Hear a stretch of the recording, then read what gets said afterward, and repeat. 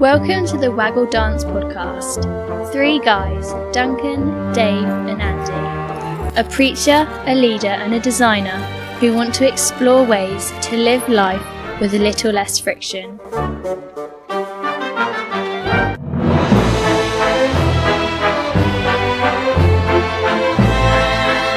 A hive of conversation waxing lyrical on faith, family and friendship. Welcome to the Waggledance podcast. Well, hello again and welcome to the Waggledance podcast. My name's Andrew Stewart and I'm here again with my great friends, Dave Courtine and Duncan Banks. How you doing, guys? I've never heard himself call himself Andrew Stewart before. He's been swallowing the dictionary, hasn't he? Andrew Stewart. Are you trying to push your kind of, your name higher up the list? You're trying to get up another social, climb another social ladder? Look, I'll dig you out of it. It's just my name. It's just the introduction. And actually, do you know what? I don't normally do the introduction. It's normally Dave. And Dave is so slick. Second only to yourself, of course, Duncan. So I missed out the G. And I'm wondering now whether when I go back to introduce him, whether I now need to introduce you formally as Andrew G. Stewart or whether Andy's good enough. It's thrown open a whole series of debates that we can have about how we do this intro now. It's how we address ourselves as well, isn't it? Well, unusually, do you know what? I'm going to get straight to the point. And I'm not just saying this, but if you're listening, and we hope you are, you've chosen one of the best episodes so far. And do you know what the funny thing is? I've not even heard it. We're recording this live on Zoom, but I've got a really good feeling about this one. So you're listening to season 2, episode 3 of the Waggledance podcast. In this series, Dave, Duncan and I are introducing friends who have taught us something invaluable. Last week, it was my gig, and my dear friend Susie Powling shared her insights, wisdom and thoughts on the power of the written word. I hope you enjoyed it as much as we did. In this episode, Dave is introducing his good friend, Trevor Waldock. Trevor is a man of many hats. He's an author, a leader, a mentor, a visionary, and wrestles with many of the big issues of our time. A former founder and CEO of the NGO charity Emerging Leaders, Trevor has a background in education, psychology, theology, and has an unswerving passion and conviction on the power of personal transformation. And do you know what? His favorite ice cream flavor is strawberry. Did I get that right, Trevor? No, he's shaking his head. Hey, anyway, look, in this episode, Dave's going to introduce a friend who taught him, amongst other things, how to leave a great legacy. Trevor, welcome to the Waggledance podcast, and thank you so much for joining us. Well, it's an honor, truly. Thank you, guys. Brilliant. So just before Dave, I hand over to Dave. Trevor, can I ask you, how did your paths cross? How did you get to know Dave? Yes, good question. A mutual friend. So I think I was talking with this mutual friend, all things leadership, and he said, you really should meet this guy, Dave Courtine. He's a businessman, but he's got such a big heart. And so I think you'd really hit it off. So I can't remember how long it took us to actually meet, but I remember we met at Ufford Park Golf Club. So we, had great synergy around so many things, particularly around a whole load of areas of leadership, I think. Brilliant. So thanks. So yes, I think it's my cue to kind of start the conversation. So yeah, Trevor, it's brilliant that you've joined us. Thanks so much. And the I suppose part what we're going to talk about is one of the books that you wrote, which is probably one of the best, if not the best, leadership book that I've read, which is called To Plant a Walnut Tree. And it has the accolade actually of being the leadership book that I've bought and given away to most people. So, Wow. So that's the, I think the power of a book is when you read it and you think, actually, so-and-so should read that. And so that would really help so-and-so. Right. And so that's kind of what I've done. So much so that actually when I went to have a quick look at it to remind myself of it before we spoke, I realized I'd given my last one away. So I didn't actually have it. So I had to download it on my phone to kind of remind myself of it. So there you go. But where I want to start with this, before we come on to talk about some of the aspects of like the legacy, which is really relevant, for someone of my age and starting to think about what my legacy would be. I want to sort of just explore a little bit about the concept of leadership first, because I always remember one of the things that you taught me early on when we had our first meetings, like you say, at Ufford Park, etc., was that I think your view is that we're all leaders, aren't we? We all get the chance to lead in some way, whether it just be ourselves. And so I suppose it would be great to sort of kick off, just talk a little bit about how you feel in many respects we are all have the opportunity to be in some form of leadership. Sure. I think for me, the way we frame the issue of leadership has been very unhelpful over the generations. I think we've framed leadership often as a role and for the few. Whereas my own view is there is no neutral ground when it comes to leadership at all. And by that, I mean everybody is being impacted around leadership in everyone's lives every day. So let me just dig into that. Early on in my kind of leadership development career, I was trying to find a definition of leadership that I could use all over the world with the richest and the poorest that I was working with. And I came across a definition by Howard Gardner from Harvard. And he said this: leadership is the ability to create a story that affects the thoughts, feelings, and actions of other people. And Warren Barron says about 300 to 400 definitions of leadership, but that's the one that grabbed me. And the realized part of it for me, where I was working in some of the communities, is I thought everybody understands the idea of story. Doesn't matter who you are in the world's poorest communities. If you've had no education, everybody understands story. So when I say there is no neutral ground, it's this: everybody's life is a real story. And it's being written every moment of every day. We are creating our own autobiography. And we've been doing it today, all of us here. So the issue then is, who's got the pen? Who's got the pen? Because if I don't have the pen to write my life story, then somebody else is writing it for me. And again, that's been happening today. We'll have received emails, phone calls, nudges, conversations. We'll have had good conversations, conflicting conversations. And all of those conversations have been kind of nudging us and pushing us and whatever, trying to influence us. And if we let them, then those things will have shaped our story today. So all leadership is saying, no, I will choose what's the story I want to create out of this. So that's why I think everybody in the world is a leader at some level, everyone, because at the very least, you lead your own life and you lead your own relationships. And I think looked at it that way, if you then look at what the problem of leadership is in the public sphere, so many people have been put in roles of leadership who don't know how to lead because they have never taken ownership of leading their own lives. So one example, I'd ask a chief exec one time who'd say, talk about vision and mission and the rest of it. I'd say, how important do you think it is for your organization to have a vision and a mission and a vision? He said, very important. I'd say, on a scale of 1 to 10, how important? He said, 10. So I said, brilliant. Tell me what the purpose, the mission, and the vision for your life is. And they'd be flummoxed, because they hadn't done that work on themselves. And of course, if you've not done that work on yourself, how on earth do you do that work with others? And you see it because they then have to hire in consultants to help them work out how to form a mission and a vision for their organization, because they don't know how to do it in their own lives. If a leader knew, if they'd gone through that process for themselves, they would have some idea about how you lead someone through that process. So that kind of shapes my view around leadership, I guess. Yeah, and I think that's brilliant. The whole Gardner quote of the ability to tell a story that empowers others or encourages others to follow is one I've, any of my team that are listening are going to go, oh, that's where he got it from, because I'm always talking about the Gardner quote and the power of story.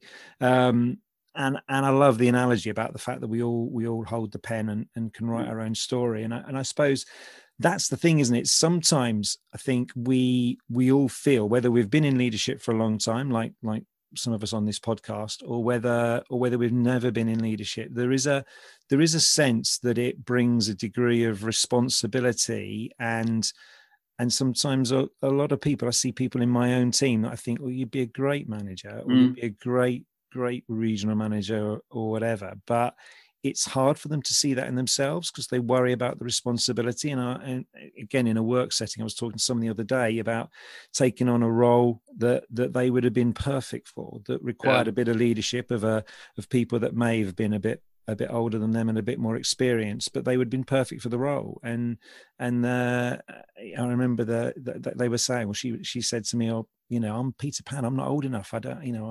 And I kind of said, "No, listen, Peter Pan learned how to fly. It just takes faith and trust. And to a certain extent, with leadership, that's what it's about. It's just having that confidence in ourselves, don't you think? And a belief that we can actually make it happen." I think it is, but that's why I also think this upside down view of it is because we have such a top down view. Is people look at that and say, "Oh, well, I couldn't do that. I can't take on that responsibility. I can't." Because they haven't had the experience within themselves. And I think if we can help people locate within themselves what they're doing in their own life, and then say, all I'm talking about is that you do more of that, whatever you were doing, is what that thing you've been doing in your own life, do more of that. I think you use the word responsibility. I mean, the word responsibility just simply means you've got the ability to respond. Yeah. And to me, that's what it was about, is, you know, I think I remember doing leadership at 10 years old, literally. I remember because I was young enough to see the Biafran crisis, famine, as a 10-year-old in primary school. And looking at that, going, like, what can we do? What can we do? And you know, I got a bunch of mates together and I wrote to the Save the Children Fund, and they'd got a kids club, and we did that, and we started raising money. But we didn't call it leadership. We called it the ability to respond. Here's a problem. What do you do about it? How do you respond? I remember when I was in that, well, I've now been slagged off management consultants. I did very well out of being a management consultant as well. But I remember the first time I was working, I was employed by a European consultancy, and they wanted me to go and teach negotiation skills. And I said, I've never negotiated anything in my life. You know, in my mind, thinking big negotiations, you know, I didn't go and solve global conflict through the UN or what. And he said, yes, you have. I said, no, I haven't. Yes, you have. No, I haven't. He said, have you ever bought a car? I said, yeah. He said, have you ever bought a house? I said, well, yeah. He said, well, didn't you have to haggle and negotiate? I said, well, yeah. He said, well, that's negotiation. You've done it. And what it was, it sounds a bit really, but I kind of went, oh, is that what that is? And I think because leadership is actually embedded in everybody's everyday life choices, but we don't make the connection, we kind of write ourselves out of that leadership script. And I think we can help people write themselves into it by helping them say, that thing you did there, when you got those 4 neighbors together to go and do that person's garden and then that person's garden, that's called leadership. Oh, is that what that was? You know, I think we could do more. I think one of the things, yeah, sure. I think one of the things that I've always found fascinating, the stories that you've told, is obviously you've had experience of delivering leadership training and helping develop leaders that are working in some of the biggest, you know, blue chip companies around the world. But you've also, through, and Andy explained in the intro, your work with emerging leaders that you set up, kind of developing leadership skills in some of the poorest parts of the world. And I think, you know, the interesting thing that's come out of that is that effectively, although they're in very different settings, the basic principles behind leadership are exactly the same, whether you're around the boardroom in New York or London, or whether you're in, you know, the depths of the shanty towns and places that you've been.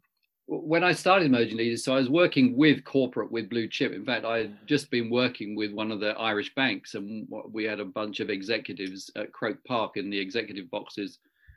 And I was meant to be training about 14 of them, and I think 7 of them turned up, and half of them were on their mobile phones. And I just remember, because I then went from there and flew into the slums of Zambia, and it was this contrast of people that were getting brilliant leadership development and treating it like a wine tasting session, and then going into the slums and just seeing. So I went into the slums of Lusaka when AIDS was at its highest. So the population of middle-aged people just didn't really exist.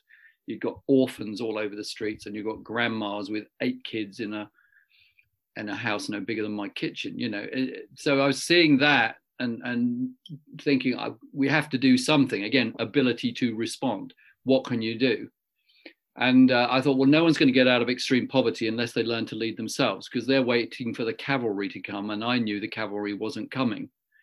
So it's like, well, how do you do that? And the thing that went through my head was this word, and you used it, principle. So I use principle like gravity.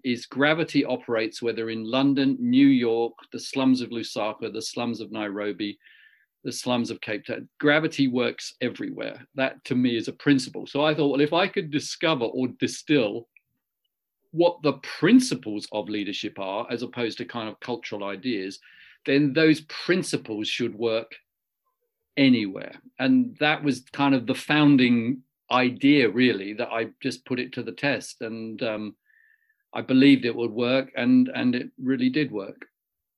Yeah, that's great. That's brilliant. So let's come on and talk a bit about the the book, to plant a walnut tree. And I suppose the first part of it that always resonated with me is I love the story behind the title. So so for the benefit of everyone else, do you want to just talk us through why it's called To Plant a Walnut Tree? So it's called Plant. So I've had a mentor and an elder in my life since probably 19, 20-year-old. He's still alive to this day. And he just said to me one day, he said, you know, my dad said to me once, he said, the most unselfish thing you can do with your life is plant a walnut tree, because you probably won't see the fruit in your own lifetime. And so obviously that story stuck with me. That's where the title came from. Yeah, it's brilliant. It's brilliant. So the concept of the book is that, you know, when we go from potentially leadership role to leadership role, or just in our whole careers and what we do, we actually learn our different aspects of how we're going to develop our careers. And there comes a point in time when, and you use the phrase, where you want to kind of climb a higher tree and get a higher perspective. And it's this whole idea of, so what is beyond leadership? I've got to the point where perhaps for whatever reason in my career I've hit a glass ceiling. It's a bit like, you know, in sport, there is a time, it becomes very obvious to us in sport, that gets to a point where that's the highest level of that particular sport, football, cricket, tennis, I'm ever going to play, and it's only downwards from here. And to a certain extent that happens in our work careers as well. But what this book unpacks and what you talk about in this book is going sort of beyond leadership. So again, I'd love just to hear you talk about that for a moment or two. Sure. I mean, I think it came from a number of places for me. So I'd written the book 18 Challenges of Leadership, and I was kind of, well, okay, what next? What do I write about next? I wanted to write something, and I didn't know what I wanted to write. And then I kind of thought, well, what would a leader do now? And I thought, well, actually, the thing about the leaders in my mind is leaders don't deliver the future, they create the future. It's like, it's not just like, here's this thing, we'll get it done. It's actually, no, they actually create the future. So the future is beyond the horizon. You can't see it. So it's like, well, what is it?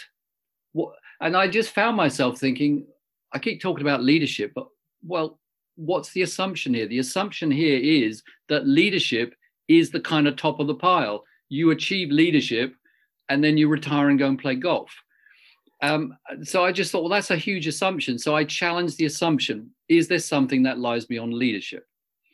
And so I started digging into that, and to cut a long journey short, the answer is yes, is eldership. Eldership is what has always lay beyond leadership in traditional cultures for forever. So I kind of hit that word eldership, but then I had a very negative response, because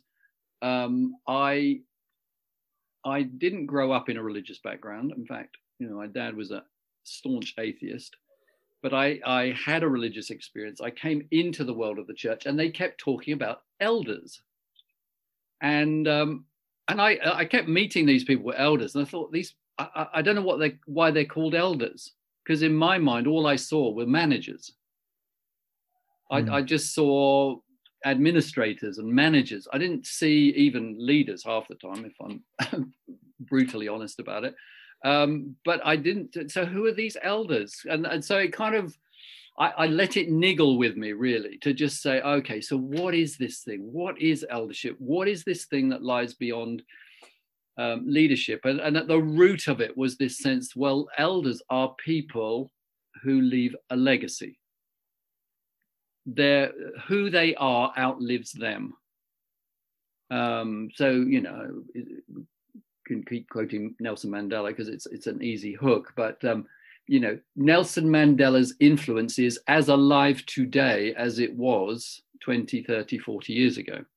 Yeah, sure. And whether it's a known elder like Mandela or other people who are less known, their influence in our lives continues in our lives. So for me, it was like, well, who are the older, wiser people? And the phrase I had that I didn't see, that niggled me, is I use this phrase, they've made the journey. They've made the journey, that they have been somewhere in themselves that I haven't been, and that therefore they can help me navigate my journey. Because my journey will be different than theirs, but they'll have seen some stuff. They'll have dealt with things. They'll have a perspective. And it's what would that look like? So that was all of that was the idea. And then, so I dug into it and I talked with people and researched it, and it took me into the foothills of the Rwenzori Mountains in Uganda and all kinds of studying of Native American and all the rest of it. But then the big question was, well, how do you shape the book? And the book was shaped because I was thinking this concept of eldership is so not talked about at all. How do you address that whole process, the learning journey, if you like? So I thought, why don't I write it through the eyes of someone who's in leadership, who's trying to work this out? So almost teach the book, if that's the right word, through someone's own journey. So that's where it all came from. Yeah, and it's brilliant. I think that's why I love it. It's back to the power of story, and you're telling someone's story of journeying from leadership to this concept of eldership through almost like an autobiographical kind of way in some respects. And so you're sort of learning the principles as you go through that journey with. I think that's what one of the things that really resonated with the book. So this idea of eldership, the other thing that really strikes me, and I think particularly as I'm mid-50s and sort of planning what the rest of my life looks like, is that eldership is not only beneficial to the people that you help to advise, but there's a huge benefit and sort of power and value in becoming an elder to the actual elder themselves. And I think that's really, and that's the bit that I never got before. So can you just sort of again explain that? Because I think that's a wonderful sense of hope and concept for those of us that are in that position of thinking about the next step to take. So I'd love to hear your thoughts on that. Sure. And I don't think there's a quick easy answer or thoughts around any of that. Let me start the other way around. And what I spend all my time trying to work out at the moment is I think we start this question too late. I leapt around the kitchen the other day when I heard Simon Sinek, who everybody knows for The Power of Why and all the rest of it. I heard him actually say, he was being interviewed, and he said, why is it we wait until we're 70 to start talking about our legacy? Why are we not talking about it at 20? And I leapt around the kitchen because that is exactly what I'm working on right now, is that how do you frame or help young people frame their whole life in the light of becoming an elder? One of the principles we know about leadership is you always begin with the end in mind. Well, what's the end in mind of my life? So, and you say, well, it's when I die. Well, is it? Doesn't need to be. The end in mind could be beyond when you die. That's the idea of legacy. So if I was to leave a legacy, then who will I become so that legacy is left behind afterwards? And as when is the time to start thinking about that? Well, probably 18, 19, 20, because then you will shape the rest of your life experience around that. Because I think the difficulty is then seen is, you hit the midlife, and that can be different for different, it could be 40, 50, 60, 70. So I'm using that generally. And you go, well, what next? What next? And the what next goes really deep, because of our identity is so tied up with what we did. I was the leader of this organization, and I know that, having just had to work through that in the last 12 months, having handed over the leadership of emerging leaders. There is a painful journey, which, however much work you do on yourself, there's still more work to be done. So your identity, well, who am I if I'm not this? Who's Dave Courtine if he's not the MD of, Mosaic or whatever? Who are you?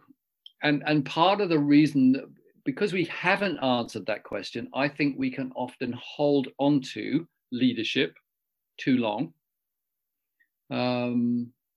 rather than start saying, okay, well, this phase, this second half of life phase, is an amazing opportunity now. I mean, the way Jung looked at it is the first half of life is you get out there, you kind of build the scaffolding and all the rest of it. But all of that is simply for the real work, which is the second half of your life. First half of your life, you're kind of getting yourself in a reasonable shape. But the second half of life is when you actually fulfill your purpose. So I think the power of it potentially is, you thought it was good up to 40 or 50. Wow. The real depth work is just about to begin. But it's a different kind of work. And that's, I think, where the challenges is. A lot of us don't want to do the different kind of work. We want to be Mandela, but we don't really want 27 years in prison, not knowing we're ever going to come out. And I always think there's a verse in the Bible, isn't it? So I want to know Christ and the power of his resurrection and all the rest of it, and share in his sufferings. And you got to go, whoa, not that bit. But actually, that's the whole point. And one of the chapters in the Walnut Tree is I actually devote a whole chapter to suffering. Because there is no other way. That you will never meet a truly great person who hasn't suffered. I remember, I think I mentioned it in the book, the Harry Seacombe, the comedian, and he was doing a round with Alice. Peter Alice, the golfer, used to take celebrities on a round of golf and chat with them on the way. And I remember it was a great program. It was a great program, wasn't it? I remember Peter Alice talked with Harry Seacombe once about the younger comedians coming up, and I always remember, because Harry Seacombe just said they haven't suffered enough. They haven't suffered. And what he meant was, they want to do one night at the comedy club off Leicester Square, and then they've made it, Yeah. And he said, we were in and out, booed, and we slept in the back of our car, and it was agony for ages and ages and ages.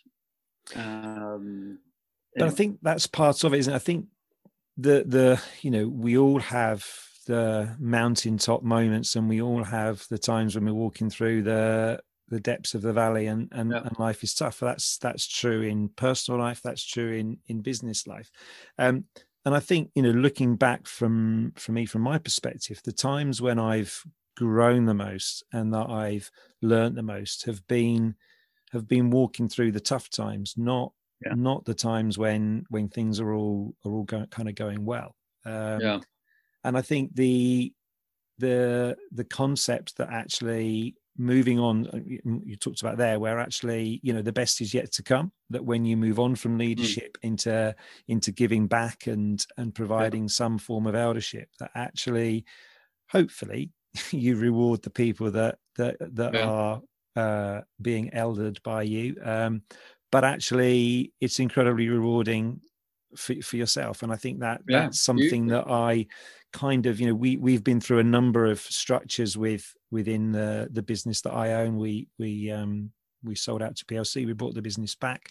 And I remember one of the impacts from reading your book was thinking about, okay, so how do I want to end my time in Mosaic? It was a business that I set up with my best mate, Steve. He's still my best mate, and he's still my business partner 34 years on. And so how do we, now that we're in our mid-50s, how do we plan to exit? And I remember feeling one of the things most strongly that as a result of the books and some of the conversations that we've had about this idea of wanting to not sell it again, but wanting to actually develop and grow those leaders coming up through our organization, that we could pass the business on. So there was a sense of passing it on to those people who'd worked really hard and worked with us and understood the culture of what we were trying to achieve, and create for them a framework that would enable us to pass that on.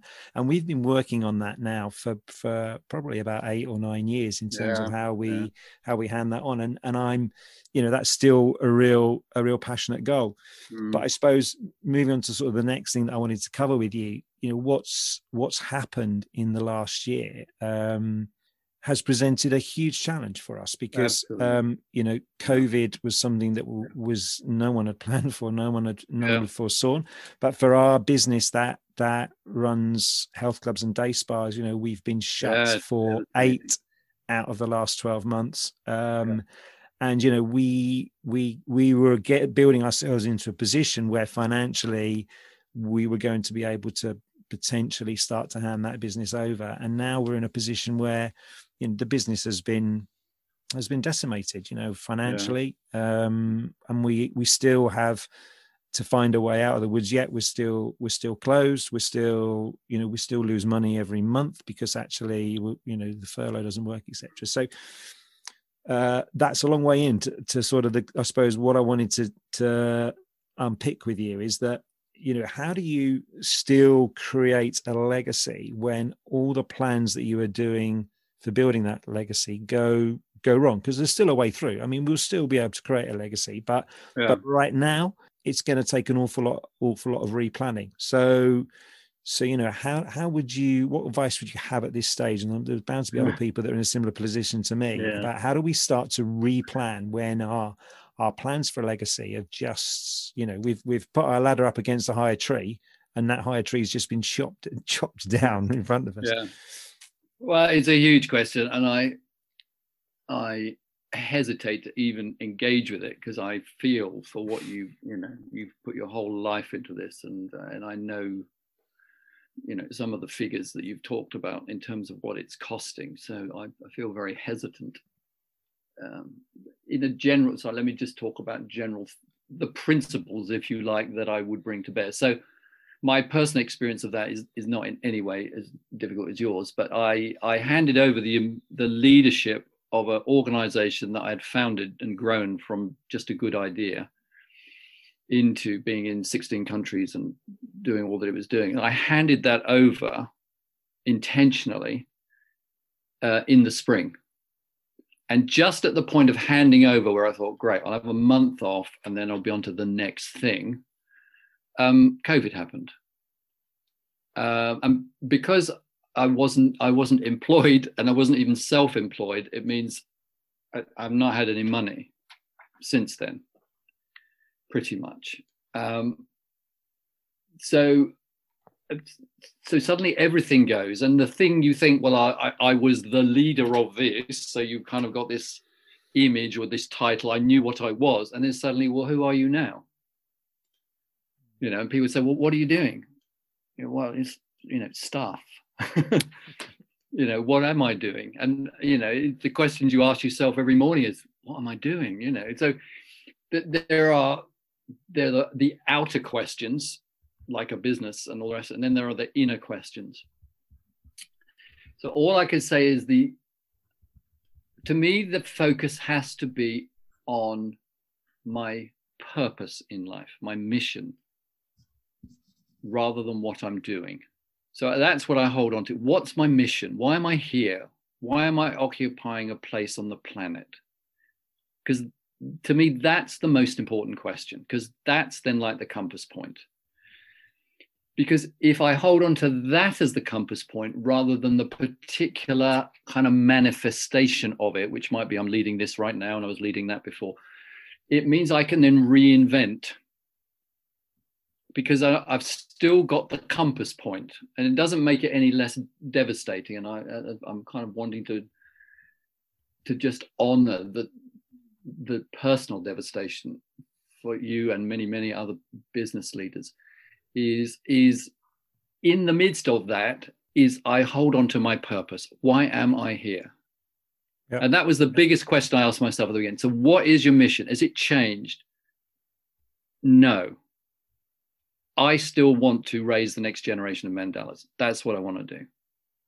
And I predominantly want to do that in communities that are very poor, very vulnerable. That's okay. So you can't do it that way anymore. But at least that question allowed me to start saying, so what can you do?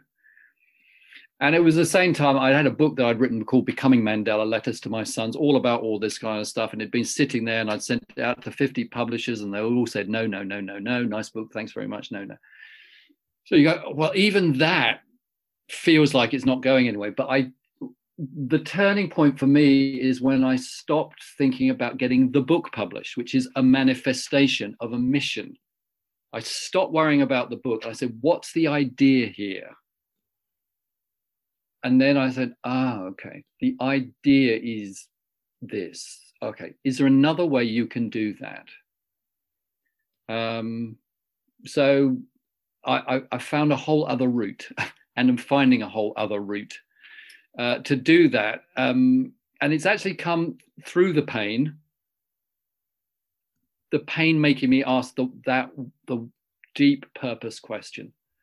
Why am I on the planet? And also freeing me. I don't need, I hesitate to say this because I'll always be caught out. I was going to say, I don't need to be successful at this because I know I cannot achieve it in my lifetime. So I know that what I'm doing now is definitely, because I'm 63, it's definitely trying to set something up that will outlive me.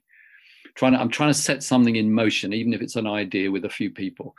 To me, it's been that issue of what's my purpose, and that allows flexibility, it allows reinvention. And the other thing that's helped me massively is the difference between success and mastery. So much, I think, of our first half of life is about success, whether it's success as an individual or success as a business or as a pastor or whatever. We focus on success. So we've got kind of metrics in our head of what does a successful person look like. Whereas from an eldership point of view, the issue is never success. It's always about mastery. And by mastery, what I mean is that daily practice of what is important. That's what's important. So every day, Mandela in his prison cell would take 20 minutes a day to go through a meditative reflection around his personal transformation. And he carried that practice through. So that to me is mastery. It's not doing something just because it's going to make you look successful, because he wasn't at that point. It's just saying, this is important, this is true. And to me, the issue of who am I becoming is a far more important question than what am I doing right now? The business may come, the business may fail. At the end of the day, probably no one is going to either remember us or judge us for the things that we led, but by the who we were. So who are we becoming? And it's interesting. So Michelle Obama called her autobiography, didn't she? Becoming. Yeah. And there's a biography around Steve Jobs, which I think is now going to be the definitive one rather than Isaacson's one, which is called Becoming Steve Jobs. And it looks at the fact that young Steve Jobs and who Steve Jobs ended up becoming was totally different. Because in the end of his life, through his personal suffering, he just said, I need to leave something behind. What am I going to leave behind? And it became his legacy became more important to him than visible success. How can I leave an organization that will continue to impact the world? So I think they're the kind of things. Yeah, and I think that's really helpful because for me, the purpose about what we've tried to do with Mosaic is we've always talked about the fact that our product is our people, which is a bit of a glib statement, but what that means is that we genuinely believe it's important and that we have a responsibility as a business that is primarily about delivering service through our employees, to develop and train those employees. That's good for the business, but it's also really good for the employees as well.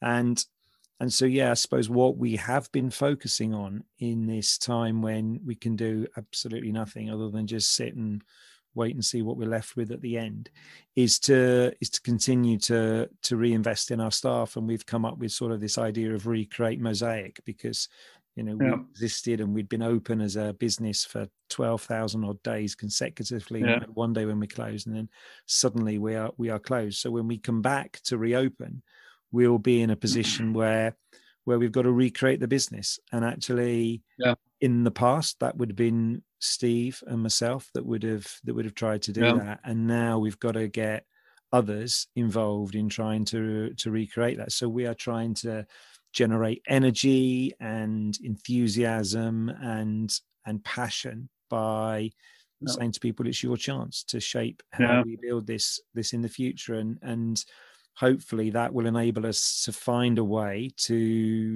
within the time scale that we want, might not be within the time scale we wanted, but at least to start to get to a point where we can afford to hand that over from a financial perspective, not only for financial from the business, but financial for myself and Steve. So, but we digress slightly, but that's I think it's interesting, and the kind of thing that occurs to me with this as well is, what would it be to run, because we've talked before about, how do you grow the leaders out of your young people, even in Mosaic, is what would it be to get all of them, even if they're furloughed, on a series of Zoom calls as an eldership masterclass? Because actually life is the classroom for learning, leadership and eldership. And, what would a masterclass look like for them to say, this is life. This is life.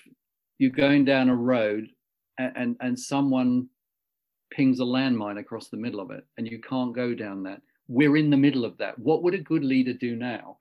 And almost use it as a masterclass in life for them. So it's not just getting ready for the business, but look, how do you deal with life? How do you start using things like this? Because there'll be more. It's a pandemic now, but there may be another pandemic in 10 years or, whatever. How do you use these things? What are the lessons that we're learning that you can take on for who you are becoming? Because some of you are going to get really sick, and some of you will start something and it'll fail, and some of you are going to get married and it's going to end, and whatever. Is how do we use the current situation as a classroom to really speak into who are you becoming as a result of COVID? Because it's both a leadership issue, because we're in charge of who we are becoming, and it's an eldership issue. If you look at the great elders, they went down their version of this track. But anyway, that was just so talking about that, because one of the things that I enjoy reading your blogs, and there was one about why we shouldn't expect our political leaders to lead, that you wrote towards the end of last year. So what lessons can be learned from leadership that we've seen at government level in this crisis, Trevor? Oh my goodness.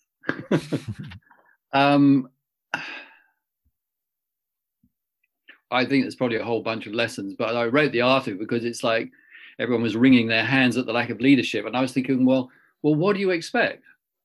What do you expect? If you look at the autobiography of a lot of the people that are leading us right now, they haven't had a day's investment in leadership development in their life, some of them, ever. And there are some basic things, which is, how do you create a sense of purpose? How do you create a clear sense of vision about where you want to be? How do you create clear strategic planning? How do you make courageous decisions? There's a whole load of kind of leadership 101 that I don't know that a lot of people had. And then they're put in these phenomenally important positions of leadership. And of course, what you do is, if you've not really been schooled in principles of leadership, is you react instinctively. You just kind of, you do your best, which is what any of us do in most situations. We do our best with what we know. Well, that's not the same as good leadership. So I was just thinking, well, why do we expect our leaders to lead when they've not been actually grown as leaders? And you know, my view is things like, because for my book before last, Doing the Right Thing, I interviewed a colonel in the army. And as soon as I heard about the whole issue of like getting vaccines out and how do you mobilize a lockdown, I thought, well, the army would be brilliant. And people said, well, that, you know, that's heavy-handed and that's all. And I said, no, not because of that. I said, they study how to do this every day. Yeah. Every day they are training themselves to deal with this magnitude of crisis. So who do you want at the forefront of dealing with a national crisis when it comes to planning, strategy, logistics? I'd say I'd want those guys, you know, just like I want a dentist to deal with my teeth. I don't want my builder dealing with my teeth. I want a dentist dealing with my teeth. You know, I want a great strategist dealing with strategy. Yeah. But I think, you know, other things I would observe is I think we've observed the power of indecisiveness. I think I worked in international youth work when I was 21. And I remember one of the lessons of being in there was the importance in leadership of the ability to make the tough decision and having the courage to do that. And, you know, you've got to have the courage to make the tough, right decision, not the popular decision. And knowing, you know, it's the short-term pain, long-term gain thing. And so many times I have listened to what's been told to us. It keeps going through my head. I don't know when you read Jim Collins and the Stockdale Principle. And so he was a colonel or general in the army in the Vietnam War, captured in the Hanoi Hilton and tortured. And he was interviewed afterwards about, you know, what had kept him going. And he said, I always believed I'd get out of it. I always believed I'd get out of it. You know, I was ruthless about facing the facts, but I always believed I'd get out of it. So Jim Collins says, well, what about the people who didn't survive? And he said, oh, that's easy. They were the optimists. They were the people who said, we'll be out of here by Christmas. And then they weren't out of here by Christmas. And then everyone goes, oh. So they said, all right, we'll be out of here by Easter. And they thought by being optimistic and setting these kind of optimistic deadlines, that would keep them going, but it actually destroyed them in the end. Yeah. And I honestly, again, it's all personal perspective. I feel we've had too much of Stockdale's principle being ignored. Yeah. Please don't tell me that we're going to be out of here by Christmas. I don't need to know we're going to be Christmas. I need to know that we're doing the right things so that my kids can be out of here sometime in the future. Yeah, you know, it's that kind of brilliant. Yeah, no, I completely agree. Can really relate to that. I think that's so true, and maybe the media have a part to play in that, in terms of that seems to be the key question they're asking. Look, it's time to hand over to Andy and Duncan almost for their questions, but I just one before we go, or before I go, and let them loose. So I want to just finish with a bit of hope and a bit of positivity, because a lot of the work you're doing now is about the leadership for the future. It's about the youth manifesto and about how we build hope and encourage leaders amongst the youth to solve some of the major crises that the world faces. And I think that's so relevant and important right now. So just share a little bit about what you're doing there, and then I'll hand over to Andy and Duncan. Yes, different levels of it. So I'm focused. So I've created a project called the Youth Compass Project, which is basically how do we make elders out of everyone. Kate Robinson, who's one of the founders of One Young World, said, I can't believe there's only one Mandela out there. And that's where I've been at for the last decade. I can't believe that either. I don't believe it's true. So my passion, my mission is let's create a generation of elders, and it has to start now. So that's at the kind of bigger level. So I'm working on that, but on a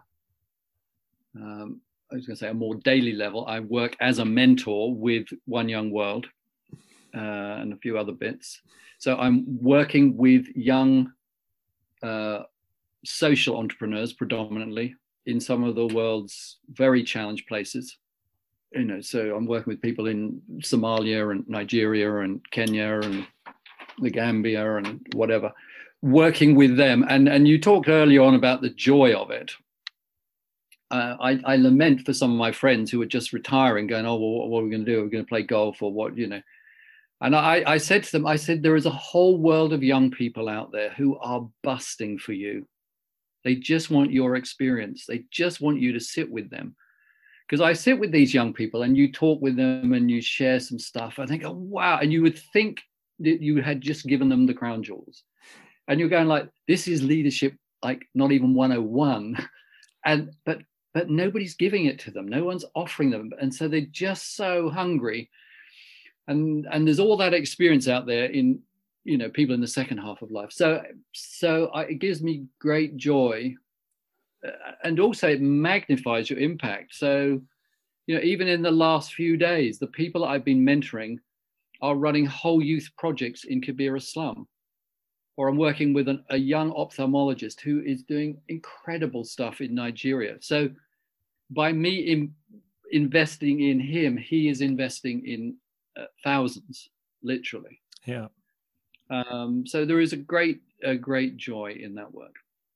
Yeah, well, brilliant. Well, I've enjoyed reading about it, and I'm look forward to hearing some more. But I've more than used up my time, so I'm going to throw it over to Duncan and Andy, who've been listening into our conversation. And yeah, boys, what's your reflections, Duncan? What hits you? Well, I can't believe it's finished, Trevor. I could sit and listen to you talk for another hour and beyond. I mean, you're so engaging to listen to, but also the stuff you're talking about, I don't think most people have heard before. When it comes to leadership, these aren't the kind of things that are front row center, and yet they are so important. So it's so refreshing to listen to someone talk about leadership in a way that you've never heard before. And it just, the little light bulbs go on and you go, yes, of course. So thank you for this conversation. It's so good. I want to take you right back to something you said right at the very beginning, actually. Right. And it's become a theme all the way through the hour we spent together. But, you've talked about, I loved it. I loved that analogy of saying to a business guy, how important is vision and mission? And they say 10 out of 10. And then you say, well, if it's that important, have you figured it out for your own life? Well, actually, no. Can I just push you right back on that? How does somebody in their 20s or 30s, or someone like us three that are in our, early 50s, mid 50s, how do we go about figuring out what our mission is? I mean, you talked about yours being really clear. You know what yours is.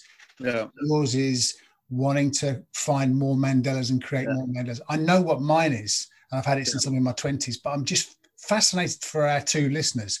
How do they figure out what their vision and mission is? How do you go about it? Yes, great question, not a fast answer. I think someone who I greatly respect, he once said that you need to get proximity. And what he meant was you've got to get up close to some things in life. So the reason I'm guessing, and maybe wrong, that Dave has a passion for the leadership potential of young people is because he employs them. He sees them every day. He saw that if they hadn't got this job, they may be unemployed right now. So you're up close to the issue. For me, it was standing in one of the slums in Lusaka and pointing to my guide to a little girl on the ground and saying, how often does she get to eat? And he said she gets one meal every 2 or 3 days. So that's what I mean about being close. So I'd say if you allow yourself to kind of look around the world, what is it that either breaks your heart or makes you angry? I listened to a lawyer, a human rights lawyer in the States a little while back, can't remember her name. And she was asked, what motivates you? And she said, if I'm honest, it's anger. She said, I am so angry at the injustice against young black kids on the street. I am so angry about it. I have to do something about it. So it could be anger. It could be a broken heart. I think it is, to me, is what is it that gets your attention? And I know that starts young. I did a thing at a school in Canterbury, and with my wife Jane, we had about 120 I think they were about 12-year-olds in there. And we asked them that question. What is it that you see in the world that you say, this is not okay? And you'd expect 1 or 2 hands to go up. Anyway, we gave them a few minutes to think about it. Anyway, 120 hands go up. And then I started testing. I said, okay, so what is it for you? What is it for you? What is it? Because I thought maybe it's groupthink, you know. And they all had something different. I think this, and I see that, and I see.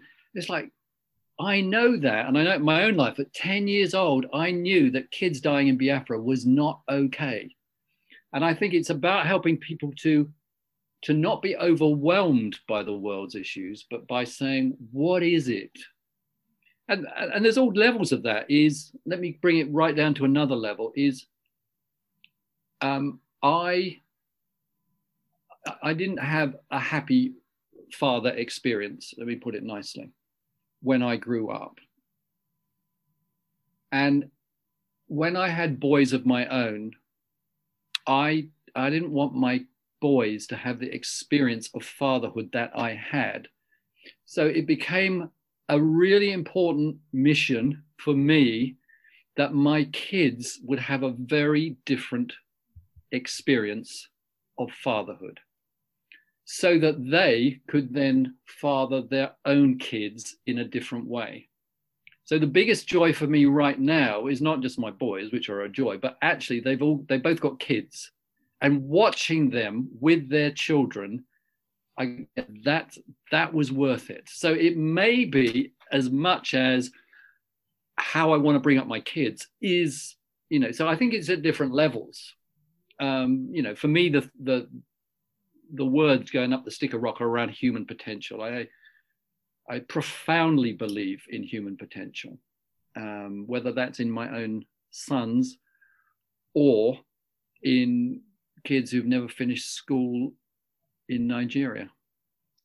Trevor, this is so useful. And if you're listening to this because you're driving to work or you're doing the ironing or you know, walking the dog or whatever, don't miss this, because the truth is pandemics come around. Life has a habit of kicking you and throwing you in the ditch, and your achievements are going to mean nothing in those excuse me, those moments. What is going to mean something is holding fast to what you believe is the reason you, as you said, Trevor, occupy a space here on planet Earth.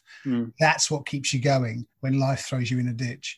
And my story is the same as yours, but in a different setting. You know, I went to join an organization called the Salt Mine Trust in my early 20s because I was just bored with my job. I mean, I was earning amazing. I was earning more money than my dad, but I was bored with it. And so I went to do this just for a bit of fun, really. And I was so disappointed at church. I mean, I traveled around the country, around the world, went to hundreds of churches. And I thought there's very few of these places I would bring my friends to. And I thought, is it possible to create a church that unchurched people love?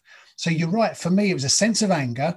That's where vision came from. And it was a sense of dissatisfaction. I was just dissatisfied with what was going on. So I started a church in Oxfordshire. And now I'm a director of an organization with a very clear mission, which is the same as mine, which is to help churches grow by reaching unchurched people. And you know, you can take, and I've been shown the right boot of fellowship from a number of churches. So you can take all that kind of stuff away, but the passion still lives on, because I'm so dissatisfied at a church that doesn't work for people. So so good, so good. Yeah. So, Andy, what kind of reflections did you have? It's brilliant. And do you know, at the top of our time together, I said, I think you've chosen one of the best episodes so far. Thanks for delivering, Trevor, on many levels. Absolutely brilliant. And I love the line of questioning, Dave. You talk about what makes you angry in the world, identify the suffering, and align that with your purpose and your passion. Develop this personal manifesto. And I love the idea of that. But I just want to go, like Duncan, sort of slightly back over one of the things that you said, that sort of halfway through your life, you've got the scaffolding in place. Thanks very much. That's good to hear, because it sounds like my work's just beginning, which also kind of corresponds. I do a martial art. I'm a black belt, and almost the first line of the black belt handbook, it says, congratulations, your training is just beginning. So there's this real kind of convergence of thought there. One of the things that you've said, Trevor, this idea of story, the utility, the value of capturing that, what you're doing, and I think actually as authors, Dave and also Duncan, you're writing as an act of preservation. It's a point of reference in the first for an audience of one. So I really like that. I'll get to my question in a second. But I just felt that idea of writing and capturing the truths is a painful thing to do, isn't it? You may have heard of this, of type 2 fun, which is something that you do, an activity that you do. And at the time, it's not fun. It's a bit like abseiling or doing something like the Via Ferrata, you go on the Iron Way. Yeah. It's exposing yourself. But on reflection, you just find out things, good things about the experience. Yeah, there's so much rich conversation, advice. So I guess the question I want to land on eventually, the listeners are probably thinking is, what do you want to be remembered for, if that's the right word? And I'm not sure the difference between being remembered for something and a legacy. Perhaps that's another podcast. Trevor, what do you want to be remembered for? What's your legacy? One dimension of that for me is it's very individual. We were training in South Africa over months. We went and lived there and were training. And in one of our training, we were training on vineyards. So we were training people who were picking the weeds between the vines, and people that were picking weeds out of the gardens at the front of and all the rest of it. And there were all kinds of people in our training. And I remember Jane and I pulled up like a month later into the car park of one of those vineyards. We're going to go in and have a cup of coffee. And we got out of our car and I heard a voice shouting from a distance, and I couldn't work out, and he kept shouting, and someone was waving, and then we realized they're waving at you. And so I walked over and I could see two of the young guys that we trained in their overalls digging the garden. And we got close, and before they said a word, they held up their hands, and I'm holding up my hand like this as if I've got a pen in my hand. And they said to me, "We've still got our pens," which is the metaphor. They were saying to me, we are still leading our lives. And that's what I want. I want individual young people in the most disenfranchised places in the world to say, thanks that you came by, because we picked up our pen. Someone believed in us. It's interesting with the work in emerging leaders, when you'd start training a bunch of young people, you'd have them sit there, and sometimes I'd be training literally hundreds at a time, and they would have their heads down. They didn't know why they were there, what this was. They jacked out of school at 12, so why on earth are they sitting in? Their heads were down. And the first thing I would do is I would tell them that they had amazing potential. And I would keep on weaving that story for as long as it took for them to start lifting up their head and look me in the eye. Because then I knew there was the beginnings of hope. Yeah. And it's about that. It's about bringing tangible hope to young people so that they can fulfill their potential and that they will leave a legacy. And wow. So that's, and to me, as much as anything, it's the stories you don't know about that excite me most. I'm not on Facebook anymore, but when I was on Facebook, I got a message from someone. So you won't remember me. I'm so-and-so from Sierra Leone, which, I went and I trained hundreds of young people in Sierra Leone. And he just said, you won't remember me. I was one of those groups. So I just want you to know what happened after you left.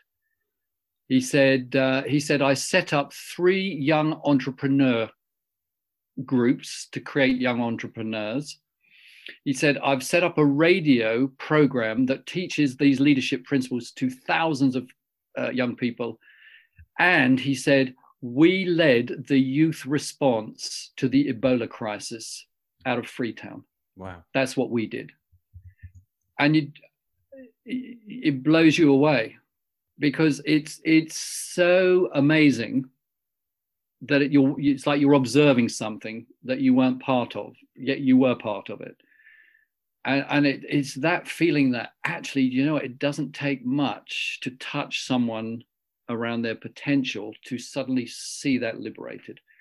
So that's I'd like to just carry on creating a slow release bomb that keeps doing that for young people. That's a great idea. Slow release bomb. Hey, listen, Trevor, we've run out of time. We could talk about this for ages. It's so rich. It's so good. Just one quick question. Yes. If people have enjoyed listening to you and they want to follow Trevor Waldock, read more of Trevor Waldock, Yep. where can we find if you go onto www.trevorwaldock.net, my articles are there. There's a free book on the front page if you want to download that, and then pretty much a lot of stuff is there. I haven't loaded up the latest project yet, but yeah, most of the stuff is there. Or if you go onto a YouTube channel and type in my name, you'll get videos. Brilliant. trevorwaldock.net, and we can search for you on YouTube as well. And if you listen to this, I'd encourage you to do it, because we've just dipped into an hour of Trevor's time, and you can take him home with you and you can listen to a lot more. I know exactly why Dave Courtine invited you onto this podcast, because you know, he knew it was the only way he was going to get an hour's free leadership consultancy. And we've been privileged enough. Well, you know me too well. Yeah, which is fantastic. Listen, Waggle Dancers, I hope you've enjoyed it. It's been immense. Next episode, please tune in for the next episode, because it's my friend. And I'm going to bring a friend who's taught me that white people have it better than black people. So my friend's name is Joel Edwards. He used to be the general director of the Evangelical Alliance, and I've worked with Joel for 25 years, and we've got some very great stories to tell, and Joel's got some great stories to tell about his life. And Joel has taught me that, white people have it better than black people. So it's a bit controversial, but I would love you, in the light of all the Black Lives Matter stuff, to tune into next time when we get a chance to waggle dance together. So that's it. Thanks, Dave. Thanks, Andy. And thanks so much, Trevor. And thank you, everybody, for listening. Can't wait to hear from you again next time. We hope you've enjoyed our conversation, and please do subscribe via iTunes, Spotify, or your usual podcast provider so that you can catch every episode.